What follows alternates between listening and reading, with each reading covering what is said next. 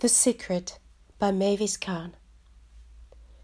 Dear kids and former kids, I have a secret to tell you. Nobody meant to keep it from you. It's just that it's been one of those things that's so obvious that people couldn't see it, like looking all over for the key that you have in your hand. The secret is that you are already a completely whole, perfect person. You're not damaged. You're not incomplete. You're not flawed. You're not unfinished. You do not need remodeling, fixing, polishing, or major rehabilitation. You already have within you everything you need to live a wonderful life.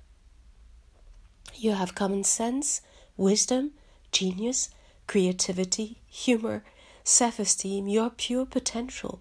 You are missing nothing.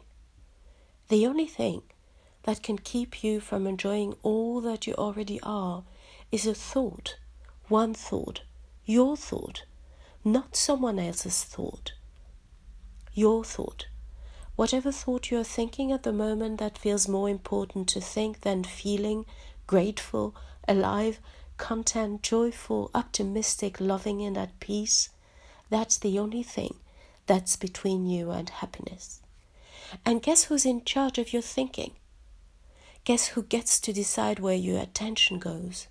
Guess who gets to write, produce, direct, and star in the moment you're in the middle of? You. Just you. Not your past, stored thought. Not the future. Did you ever notice that it never ever shows up? Not your parents. They all think their own thoughts. Or your friends. Dito, or school, or television, or situations, or circumstances, or anything else, just you. Thinking is an awesome capability. Like any capability, it can be used whether as a tool or as a weapon against ourselves and others. And just like with any other tool, we can tell whether we're using it for or against ourselves by how it feels. When we think against ourselves or others, we get in trouble. When we don't, we usually stay out of trouble. Feelings exist to warn us away from using our thinking to create trouble in our lives and to guide us back to our natural, healthy ability to live our lives to the fullest.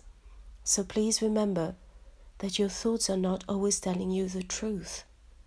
When we're in low moods, feeling down, our thoughts are not to be trusted. Our IQ drops. When our thoughts pass and we lighten up, our thinking is once again creative, positive. Our IQ goes up. The only way you can feel badly about yourself and your life is if you think badly about them.